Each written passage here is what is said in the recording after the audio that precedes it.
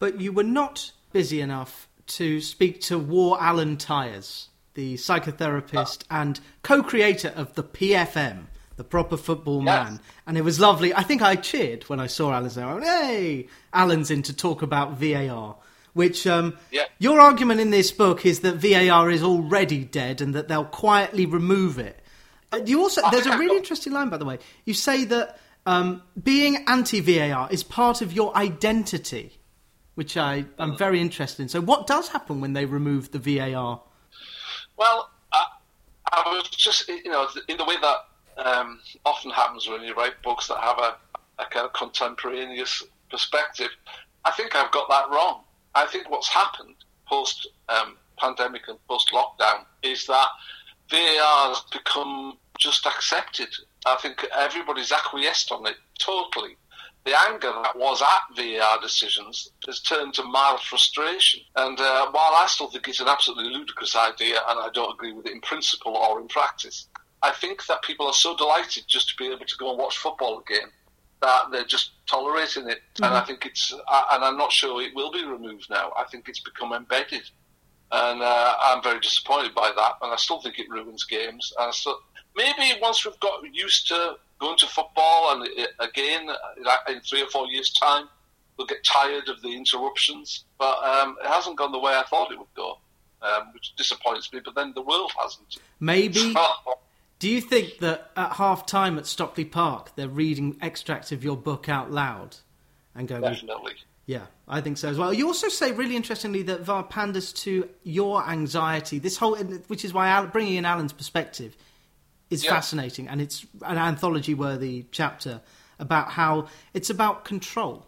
It's about people. I can't do it justice. Just read it. But War Alan speaks a lot of sense. Alan is Alan, just for anybody that doesn't know, wrote for Football 365 for many years, and I first met him 20-odd years ago. And he also writes about football and cricket for The Telegraph, and he just decided to have a massive career change and retrained as a psychotherapist. So I talked to him. I wanted to get behind the psychology that drove the need for VAR to be introduced. And we discussed it we discussed it for years now, really. So I tried to distill that in that discussion I put into the book.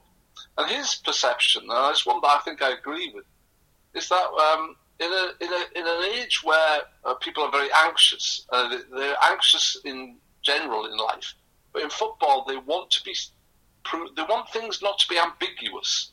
I think we want things to be right or we want them to be wrong. The role social media plays in this, I think, is interesting because if you are on social media, you need to be seen, a lot of people, this isn't my situation, but a lot of people you'll see need to be seen to be right. And VAR gives you that opportunity. You can say, look, his toenail was offside, offside is offside, and that resolves it, and that makes you feel like I'm right, I'm on the right side. Whereas I am a close enough to rock and roll guy. I'm not bothered about everything being quite in tune. I'm not bothered about mistakes. I accept it all as part of humanity and a part of the human experience. Try to get it right. You won't always get it right, and that's good enough for me. And that is two very different outlooks on life, I think, really. And I think VAR finds its supporters amongst a kind of people who worry that things are not being made right and want everything to be 100% right. And people like me who aren't uptight like that, So that was what we concluded anyway. Yeah, something to monitor. Nobby Styles, made of plasticine and spanners. That's fantastic. This is about how that you are not a fan of the professionalisation of football, fitness, diet, muscles. You say medical science offers players a reason not to play.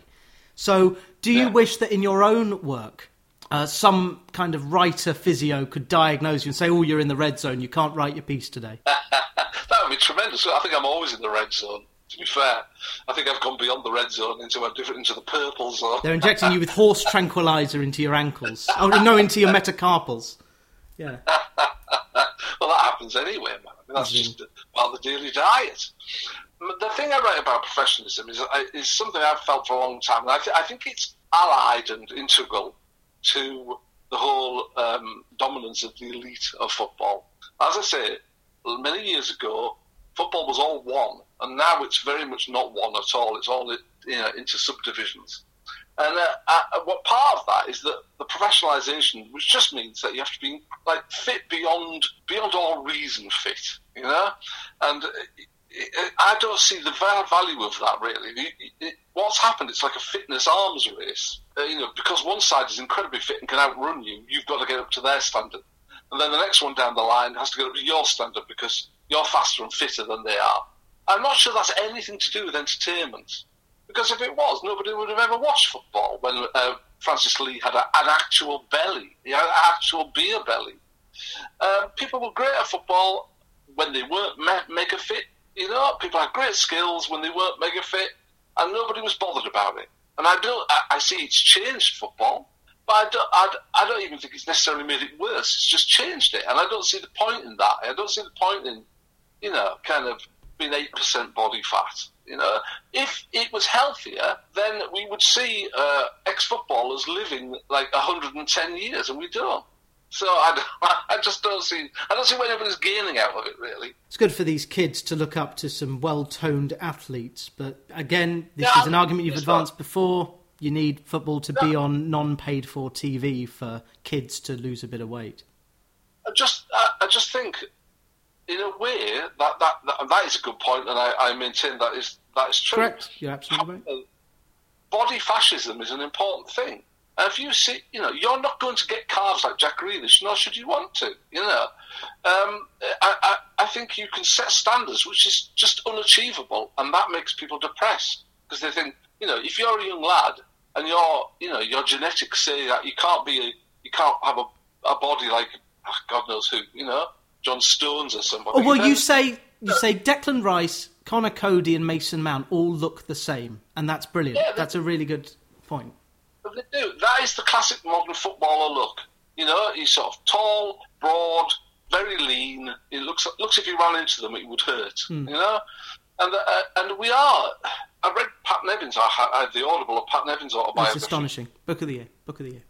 Yeah, it's fantastic and good old Pat. And I wonder if Pat Nevin would get a game now, not because of his talent, but because of his size.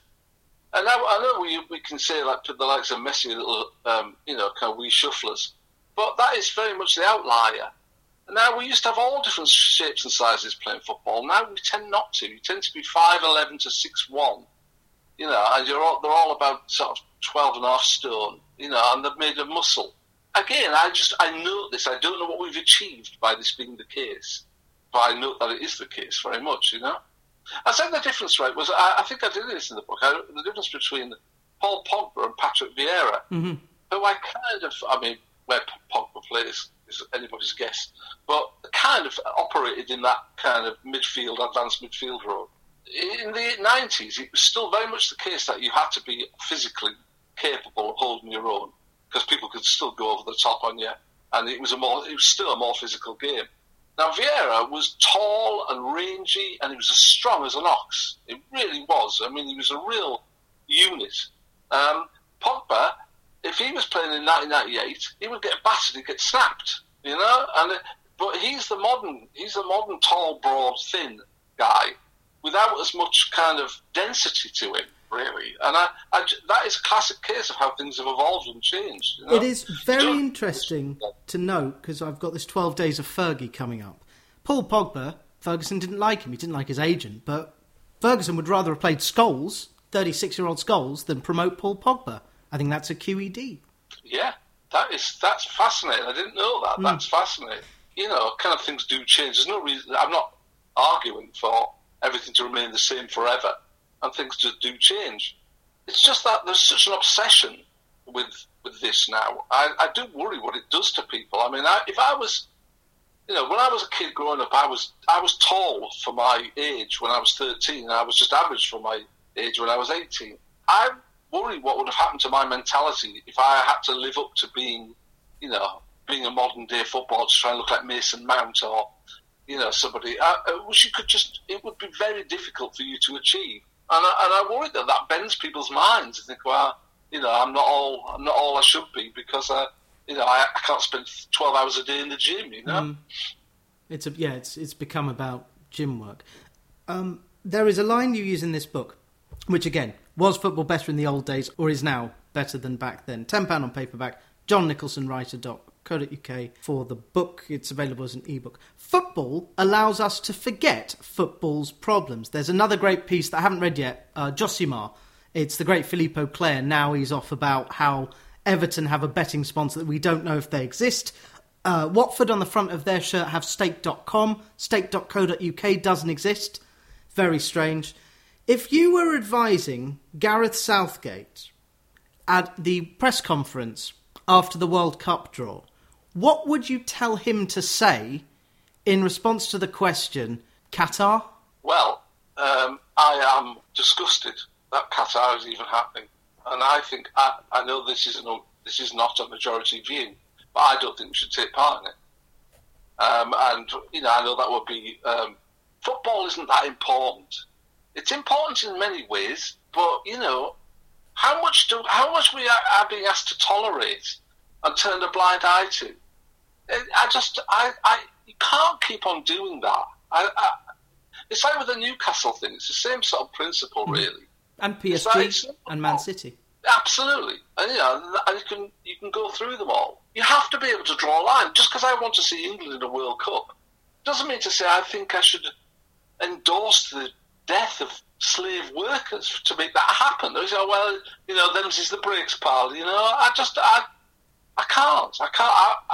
I know that it will trouble Gareth because he is a very principled person, though he has to balance a lot of concerns, obviously. And now, obviously, I think if one withdrew, on principle, they would not be the only one. There has been rumours that Norway might do. Oh, Norway haven't qualified, have they? So no, they've done the right thing. They've essentially sat this one out.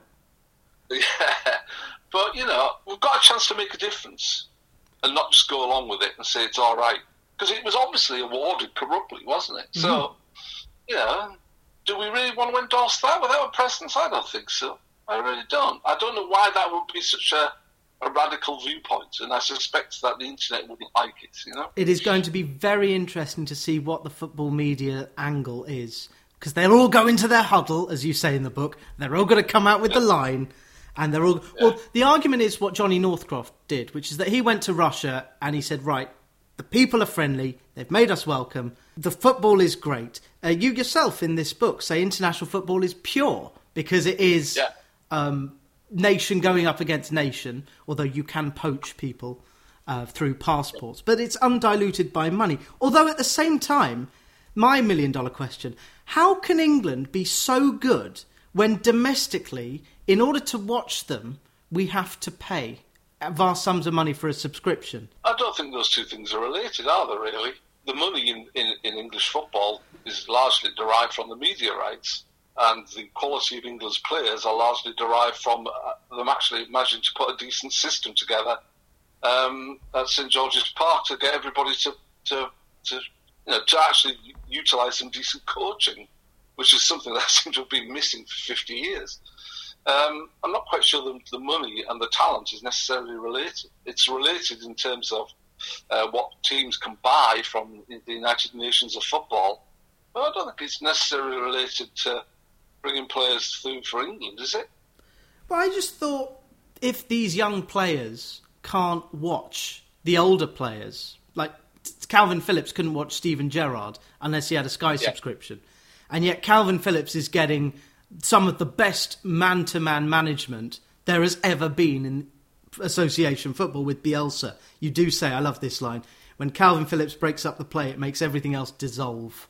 So I'll always think of you when I think of Calvin Phillips. But I just because you're so militantly against football under a paywall, the Fodens, the Phillipses, the Mounts, they're all becoming some of England's best. I mean, and then Rashford, Saka, Sancho, Sterling, who's involved in some meditation as well. But that's a separate point.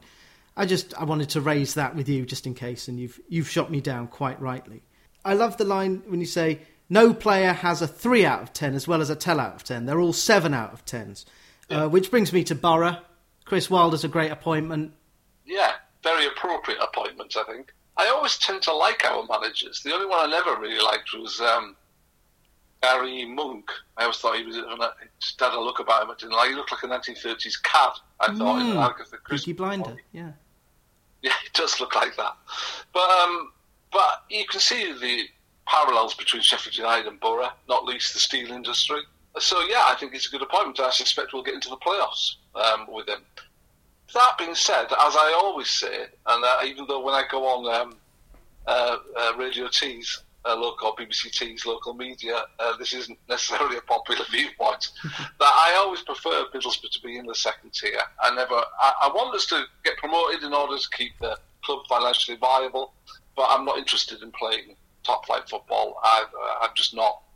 I think it's a false promise and offers nothing, and all that will happen is we'll get battered and then we'll get relegated again. So I don't see the point in that. But anyway, yes, I think Wilder's a good appointment. It is funny though, that the Championship is very popular, and yeah, I get people writing to me all the time who of clubs that are in contention for promotion saying, I really want us to win the league. I really want us to get promotion. I really want us to win the playoffs. But I don't really want us to get promoted. I love it in the Championship. I love the competitiveness. The fact that it genuinely is a kind of very open league. That strikes to me that the Premier League is incredible. If it's putting people off going into it, and the only reason people want to go into it is for the money, not for the football, but for the money. Now that is pretty much a solid definition of dysfunctional, I think. It's not a competition. Not saying, I don't want to compete against that. It's just a nonsense. You can't compete against it, so don't even try. And yet, I know this may be a poor segue. The greatest era in modern English football was between Paul Gascoigne chipping Colin Hendry and Ole Solskjaer winning it for United in the last minute, which was a period that was won by United, Arsenal, United, the two teams with the biggest money. And also, this might be pertinent too, Middlesbrough reaching, was it 2 cup finals? Which you politely don't mention in that, but I just want to, for the sake of completeness. This was when Middlesbrough were had Steve Gibson's money, paid for Ravanelli and Emerson and Janino, and was it Viduka at that time? I was with Viduka, yeah. Yeah.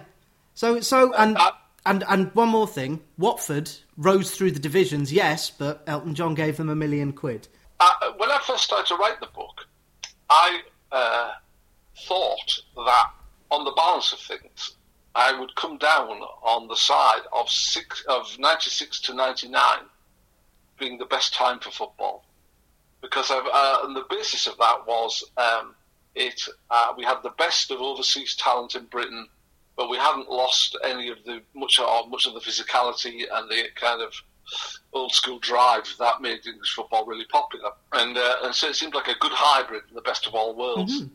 But in fact, the reason I didn't come down in the end on that viewpoint was precisely for what you just said, that already the money was warping things. Because if we did have a massive investment from Steve, and if you can turn Middlesbrough into a double cup final side with money, then you're starting to see the kind of repurposing of the league as a plaything for very, very rich people. And that very much laid the ground for what then happened in the subsequent 20 years, So I thought, in some ways it is, but I thought, it probably is the start of where things were going wrong, really. So, yeah, I also just feel generally uncomfortable about that duopoly of United and Arsenal. As great as United were as well, as good as Arsenal were too. And that United side of 96-7 was just fantastic. I loved that. And you can hear about that in my 12 Days of Fergie. I've read Danny Taylor's book about Ferguson and mainly his relationship with the media, as well as Paddy Barclay's book, Michael Crick's book. So there will be plenty on Ferguson and United. Not a nice man in some parts, but I did love reading about his odyssey as a player and a manager in Scotland. So he turns 80. You're aware of this? He's 80 on New Year's Eve, the same day as Steve Bruce is. I think 61, Steve Bruce, this year. I don't know if the Scottish press will cover it, but the English press certainly will, and we're covering it in the Football Library. Ferguson gets a tiny little mention here. Are we now post-Ferguson? Is there anyone like Alex Ferguson in either Scottish football or English football? think the modern day culture mitigates against it. Really, I suspect there are examples which I don't know about in lower league football, and there are people who are at clubs for a relatively long period of time. But I think Ferguson was always an outlier to the curve. I mean, I just think that you can't judge anything by that. It doesn't fit in with everybody else. I mean, one of the great myths of football is that somehow managers used to be given a chance. The ex-player pundit's favourite line is, I think he needs more time. And managers have always got sack. And there's always been clubs with high turnovers of managers. Chelsea turnover managers like doing a weekly wash, and they've always been like that. It isn't just under Abramovich. So I think that is a bit of a myth race. So I think Ferguson's situation was just always really, really unusual. And I think his relationship at the club with Martin Edwards and everybody was very unusual as well. You couple that with winning, obviously, their first title in 92-3. So I feel as though that is a question which doesn't have application to the rest of the world now or even back then. I think it was just is a thing in and of itself. Well, if anything, he was the Jock Stein and the Brian Clough style, and that was going out. Yeah. But it's just very interesting. I hope you manage to... it'll be in 12 parts across 12 days. That's the only way I can follow you and Stuart Cosgrove, because once I've hit you two, it's very difficult. I will continue this into 2022. I've got some various podcasters that I want to speak to, and indeed Andy Holt at some point. But I can't see that many books next year. Miggy Delaney has got one about the 150 years of the FA Cup coming out in March. So that seems to be the book of the year. Daniel Storey has just written the words for a picture book about the history of English football, which you may or may not receive for Christmas. It's a competitive market. I must say that when I wrote Can We Have Our Football Back and its sequel, Can We Have Our Football Back Yet?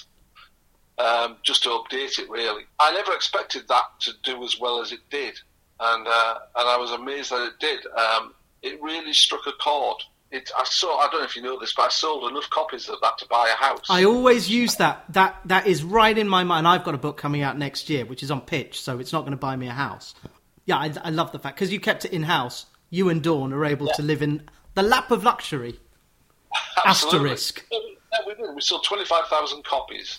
About £7.40 profit a copy. That's astonishing. And it was just the work that went in to just packing the books was phenomenal. I can't tell you. Until you sat packing books for 16 hours a day, you can't imagine what it's like. It's so tedious. Oh yeah, stamps and addresses. Yeah. The post office at Pitt and Weem hated us. We had to end up sending a van round to collect them all every day because we had so many sacks of them. You should have hired Rambo. Anyway. Rambo would have done it. Rambo's disappeared. Yeah, I saw that. I had a look. Very sad that no one knows where Rambo is.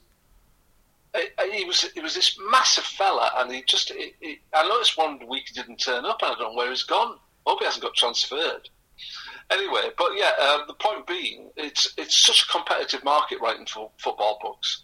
Partly because there's such a market, to sell into, but it's really hard to cut a difference, and I'm just really lucky with that.